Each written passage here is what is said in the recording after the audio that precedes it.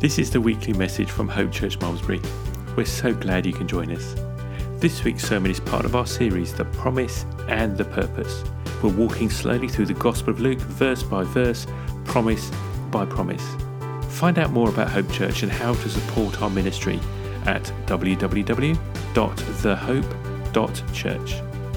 I hope this message will help you to see the good purpose that God has for your life and help you to walk in faith and rely on His promises every day. Here's the message.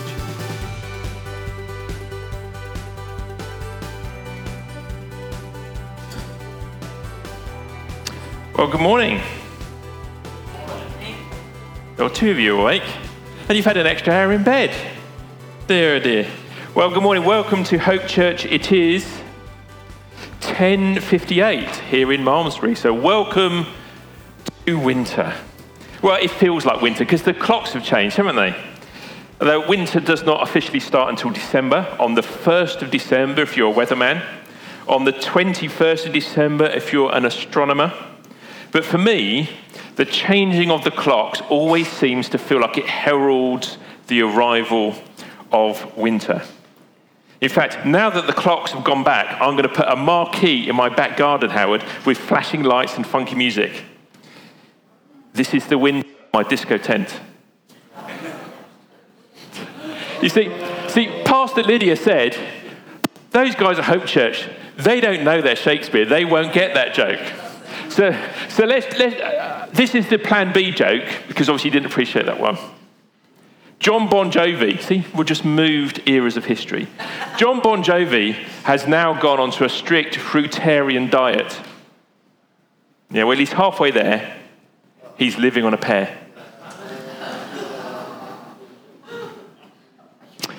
There will be a time of ministry available afterwards for people affected by the issues raised in this morning's puns. Right, so, talking about changing the clocks. You know, that's a relatively recent idea. It was only at the start of the last century, kind of around 1910 to 1915. There was a guy called William Willett, and he was a really keen horse rider. So he started a campaign with Parliament to shift the clocks in England so that he could get a bit more horsey time while the sun was up. Interesting enough, his great-great-great-grandson is a chap called Chris Martin, the lead singer of Coldplay, who of course had a hit with a song called Clocks, right? No, you're right, leader. People didn't appreciate that one either, did they? Well, anyway, poor old Willett never got his extra horsey time. But with the outbreak of World War I, Germany had started to advance their clocks by an hour in 1916 in order to boost the available working hours to support their war effort. And Britain copied them a couple of weeks later, after they'd had a publicity campaign in all the newspapers to advise people how to change the time on their mechanical clocks without breaking them.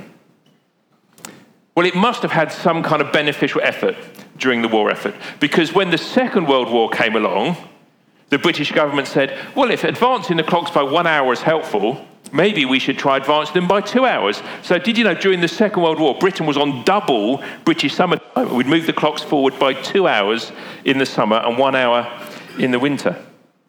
I mean, for me, changing the clocks, the changing the colour of the leaves, the arrival of mince pies in Aldi, all of these herald a change of the seasons. And today's sermon is titled, Know Your Season. And our journey through Luke continues, picking up immediately after the events that Richard talked about last week, when Jesus was challenging the crowd and challenging us to not be complacent and to enter through that narrow door while it is still open. And if you didn't catch that message, it's available on our website or on podcasts, Apple Music, Google Play or Spotify. Just search for Hope Church Malmesbury. So enter through the narrow door, says Jesus. Don't take the easy path. Don't be complacent. And so our story picks up in verse 31 of Luke chapter 13. It goes like this. At that very hour, some Pharisees came and said to him, "Get away from here, for Herod wants to kill you." And so he said to them, "You go and tell that fox, behold, I cast out demons and perform cures today and tomorrow, and on the third day I finish my course. Nevertheless, I must go on my way today and tomorrow and the day following, for it cannot be that a prophet should perish away from Jerusalem. O Jerusalem, Jerusalem, the city that kills the prophets and stones those who are sent to it. How often have I wanted to gather your children together as a hen gathers her brood under her wings, and you were not willing. Behold, your house is forsaken. I tell you, you will not see me again until you say, blessed is he who comes in the name of the Lord." Did you notice that just as Jesus had been teaching the crowd and his disciples not to be complacent, don't look for the easy way out, strive to enter through that narrow door, at that very hour, some religious people come along to Jesus and tell him to run away and change all his plans. Yeah. At that very hour, the Bible says.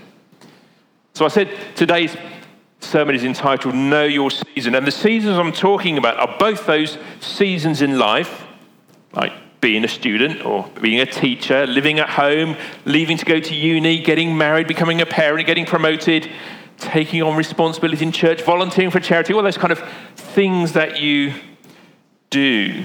But also what I call your seasons of calling.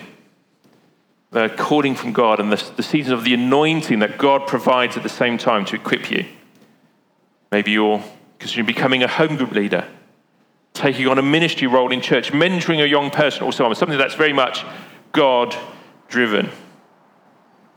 And I think one of the first signs that there is a change in the seasons coming is that the enemy tries to knock you off course through intimidation and bad advice. 29 sermons ago, thank you, Sue Jones, for doing the math. 29 sermons ago, all the way back in Luke chapter 9, Jesus set out on his journey towards Jerusalem.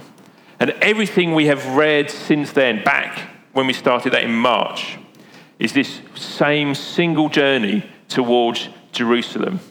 Jesus' journey towards the cross.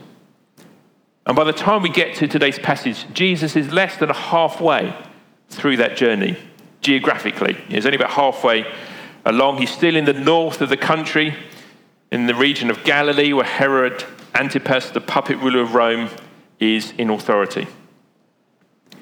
Jesus knows where he is going. He knows what he needs to do. He has to get to Jerusalem. He has to keep on moving, and he's not going to run away. Now, you might recall that there was a story we read some time ago about when Jesus visited his hometown of Nazareth, and the crowd tried to attack him and they wanted to throw him off a cliff.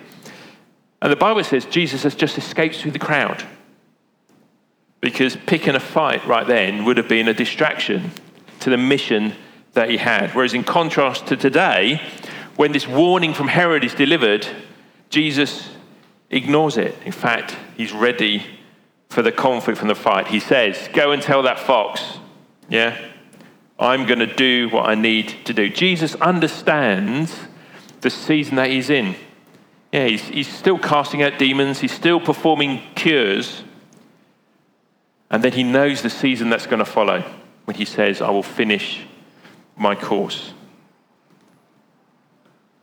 You know, in order to know the season that you're in your life, I think one of the key skills we need to develop is to notice when the seasons change.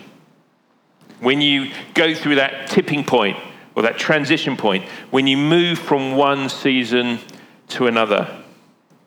Maybe it's a change of job that goes on, a change in a relationship, sensing a change in your calling from God. Sometimes we go through a season where God is preparing us, he's training us, he's teaching us, he's refining us. And then the season changes and we get to put into practice all that stuff that we've been learning, maybe for years. And at that point of transition, at that moment, it is easy for us to give in to fear and doubt and anxiety and just kind of back off and backpedal away from the thing that God is calling us to do. Maybe you recognize this scenario. You step out to do something new. You've prayed about it. You've sought godly counsel from other Christians. You're sure you're doing the right thing. And almost immediately, it just feels like everything starts to go wrong. It gets difficult. The plans fall apart and you start thinking, oh man, did I get this wrong? Is all this resistance God telling me I'm heading down the wrong path? Is this criticism from people I thought were godly people, are they telling me that I've got it wrong and I should listen to them? Well, let me tell you, your circumstances and your feelings are the least reliable and least likely way that God is ever going to guide you. You know, we have a shepherd who does not drop vague hints to the sheep. Yeah, the Bible says that he speaks to his sheep and his sheep know his voice. So when the Pharisees said to Jesus, run away, save yourself. You know, Herod, the butcher of your cousin John the Baptist, he's coming for you as well. Jesus knew this was not advice that he should be listening to, because he knew it was contrary to his season. It was contrary to his mission, which was to get to Jerusalem. So when you go through that experience of noticing your seasons are changing, I think one question that we need to ask ourselves is, what do I now need to do differently? What do I need to stop doing?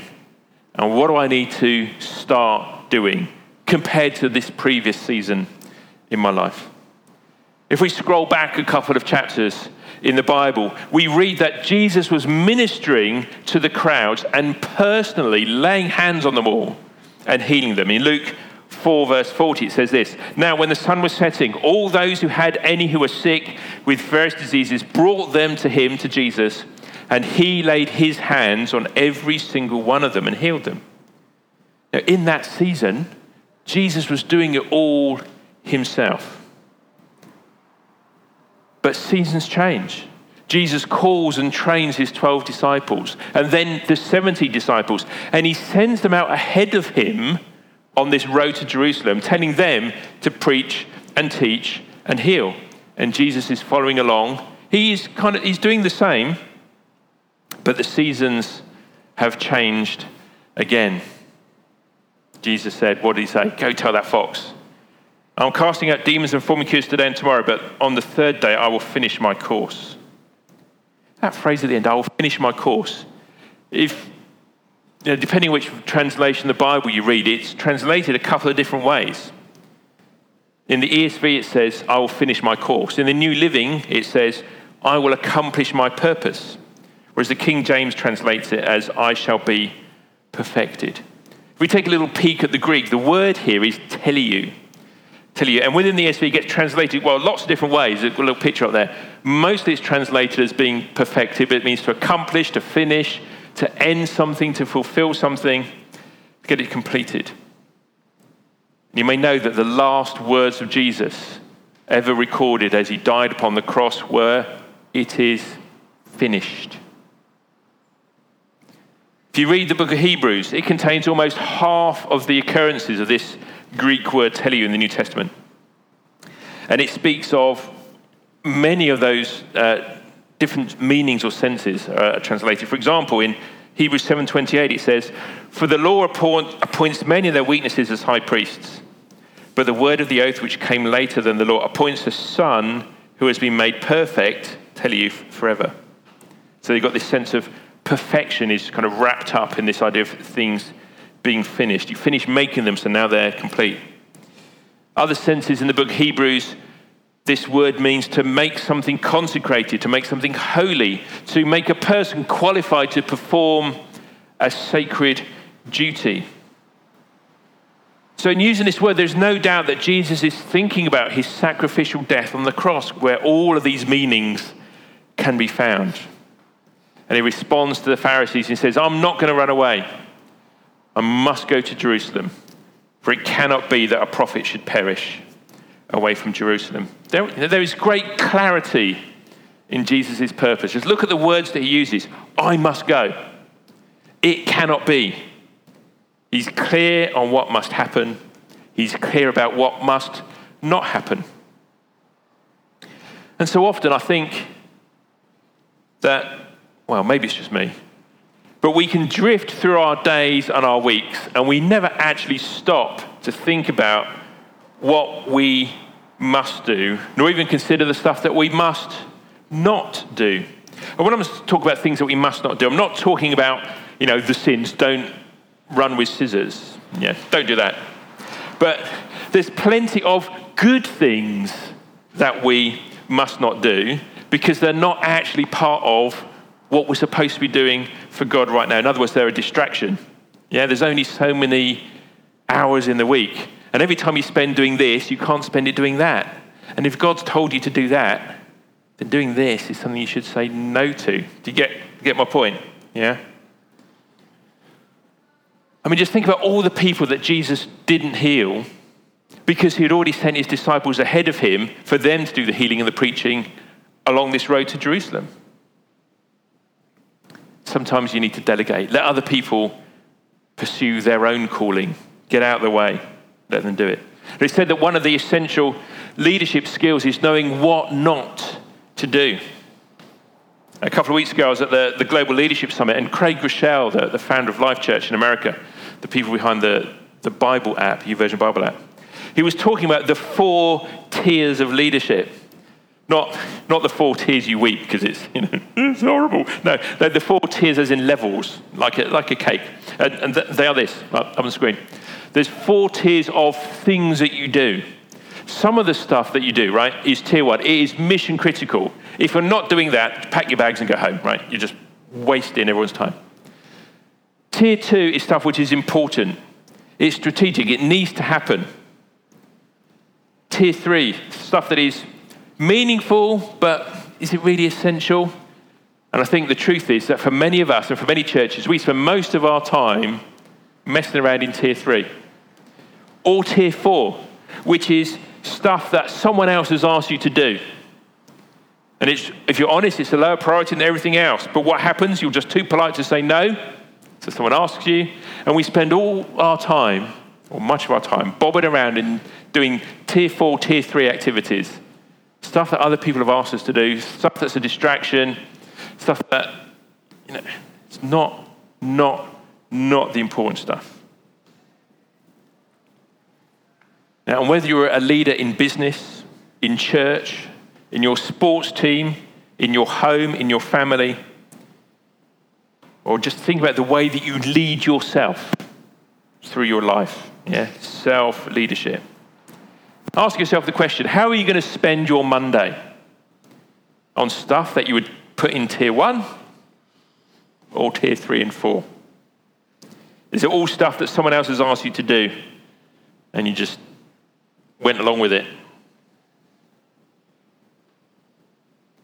Our priorities, the stuff that we choose to do, understanding and recognizing the season that you're in helps you put stuff on that priority list. And when your seasons change, stuff that used to be tier 1 suddenly might become tier 4. And stuff that used to be tier 3 suddenly becomes what you need to be focusing on. But I wonder if we were to look at the way that we spend our time through the week and try and categorize where we put our emotional energy, our physical energy, where we put our time, and try and categorize it onto those 4 levels, we would actually find that really difficult. And we'll find it really difficult because we can't tell what's critical to our mission, because actually we don't know. We're not clear at all about what should be our priorities in this season of our life. Therefore, we've got no hope of correctly deciding what should be on and off of our to-do list. Now, someone wants to explain it to me like this. He says, your calling is where you are going. Your assignments are the things you do to move yourself towards that goal or that calling. And when our seasons change, when we get this sense of being unsettled on the inside from God. I think a key thing we need to pray about, a key thing we need to discern is, what is it that's shifting? Is God bring a move in our calling? You know, you used to be called to be a mum or a dad, but you know what? Now your kids have all left home, they've all flown the nest, they've gone to uni, they've got married, and suddenly you've got all this extra time and energy, and God's saying, right now I want you to go and do something else. Or maybe the season has a change in assignment. God says, okay, you've learned everything you need to learn, now go on and do this, which continues to move you towards that calling. What I do know for sure is that the Good Shepherd does not leave his sheep to wander aimlessly around the hillsides, feeling lost and bewildered. In Romans 12, verse 1, it says this: I appeal to you, therefore, brothers and sisters, by the mercies of God, to present your bodies as a living sacrifice, holy and acceptable to God, which is your spiritual worship. And when Paul says to present your bodies, he doesn't mean, just your physical body. He's talking about all the stuff that you do with your body. So your time, your energy, all the stuff that your body produces. You could almost say to present your week as a living sacrifice, holy and acceptable to God. And do not be conformed to this world, but be transformed by the renewal of your mind. Start to think differently about everything you do. Start to think and look at the world differently. Set your priorities differently. That by testing you may discern what is the will of God, what is the season that you're in, what is good and acceptable and perfect. For by the grace given to me, I say to everyone among you, not to think more highly of himself, but to think with sober judgment, each according to the measure of faith that God has assigned. For as in one body we have many members, many parts, and the members do not all have the same function, so we, though we are one body in Christ, and individually members one of another, having gifts that differ according to the grace given to us, let us use them. If prophecy, in proportion to our faith. If service, then in our serving. The one who teaches in his teaching, the one who exhorts in his exhortation, the one who contributes in generosity, the one who leads with zeal, the one who does acts of mercy with cheerfulness. God, through the Holy Spirit, gives his gifts to be used, not to put on a shelf and admired. So if you're ever wondering, what is your calling? What am I supposed to be doing in this season? I've got to tell you, it's going to involve using those gifts that God has given you. The gifts are provided for building up the body and extending God's kingdom. Now, another reason for paying attention to your season is to not make sure you don't miss out on what God is doing. By being unobservant, you miss what God is saying. In Luke, back to today's passage, Jesus says, "Oh, Jerusalem, Jerusalem, the city that kills prophets and stones those who are sent to it." For hundreds of years, God had sent various prophets to Jerusalem, and they had all been rejected and killed. King Joash killed Zechariah, Joachim killed Uriah, and Zedekiah's officials threw Jeremiah into a muddy cistern and left him there to die, to name just a few examples.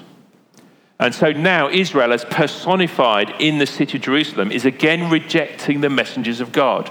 First John the Baptist, and soon Jesus. But Jesus' response is to show the Father's heart. He's not angry, he's sad.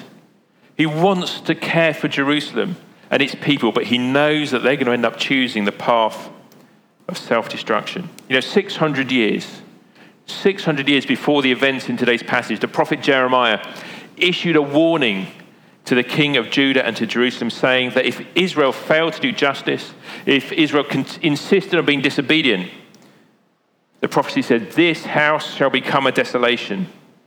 I will make you a desert, an uninhabited city." And both then and now in today's passage, the house is Jerusalem, the city. So when Jesus says, "Behold, this house is forsaken," he's calling back to this prophecy of Jeremiah. And come AD 70, the Roman army will have swept through Jerusalem and razed it to the ground. And Jesus closes off this section with a callback to Psalm 118, which Lydia read at the start of the service today. With this prophetic song, which ends with the phrase, "Blessed is he who comes in the name of the Lord." The words that the crowd is going to shout in a few weeks' time when Jesus enters Jerusalem riding on a donkey.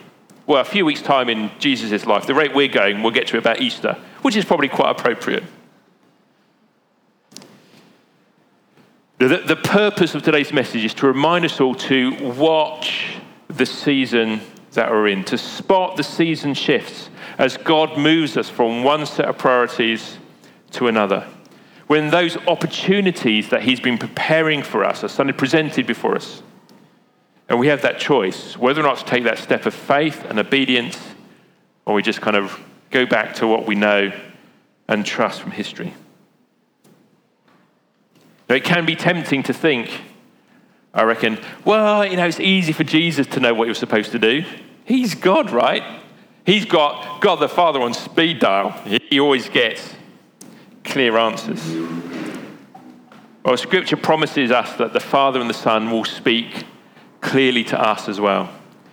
One of my favorite verses, Isaiah 45:19. God says through the prophet, "I do not speak in secret in the land of darkness. I did not say to the offspring of Jacob, 'Seek me in vain.'" Yeah, God doesn't whisper secrets in places where we can't find them. In Jeremiah 33, God says, "Call to me and I will answer you and tell you great and hidden things that you have not known." And God promises to teach us stuff. And Jesus said several times, in John 10:27 is one example, he says, "My sheep hear my voice. I know them and they follow me." The promise of today's message is this, that God will tell you what on earth you should be doing for heaven's sake.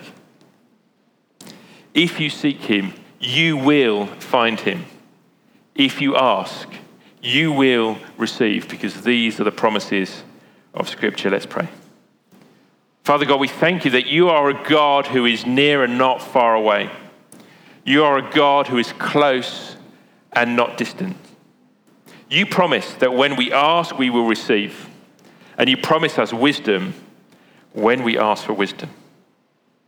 Lord, we ask in Jesus' name that you would grant us the wisdom to rightly discern the season that we are in, to spot when our seasons change and our focus and our priorities need to be adjusted. Lord God, we thank you that you forgive us for those times when our pride or our fear have caused us to hold back from what we know you have called us to do. So Lord, I pray that you would grant us all a fresh measure of your Holy Spirit wisdom to guide us through this season and the next. In Jesus' holy name. Amen. Amen. Amen. Listen, if there's something you'd particularly like prayer about, maybe you're wondering, am I on that seasonal tipping point? Then we'd love to pray with you. Lydia and I will be around. We'd love to pray with you, or the house group leaders are here as well. Just before we finish, I want to remind you that we've got the big quiz on Sunday, the 20th of November, right after the service. We're going to have a bring and share buffet. You're all invited. Unless, of course, you're watching online in February, in which case you missed it. Now may the Lord bless you and keep you. The Lord make his face to shine upon you and be gracious to you. The Lord lift up his countenance upon you and give you his peace. Amen.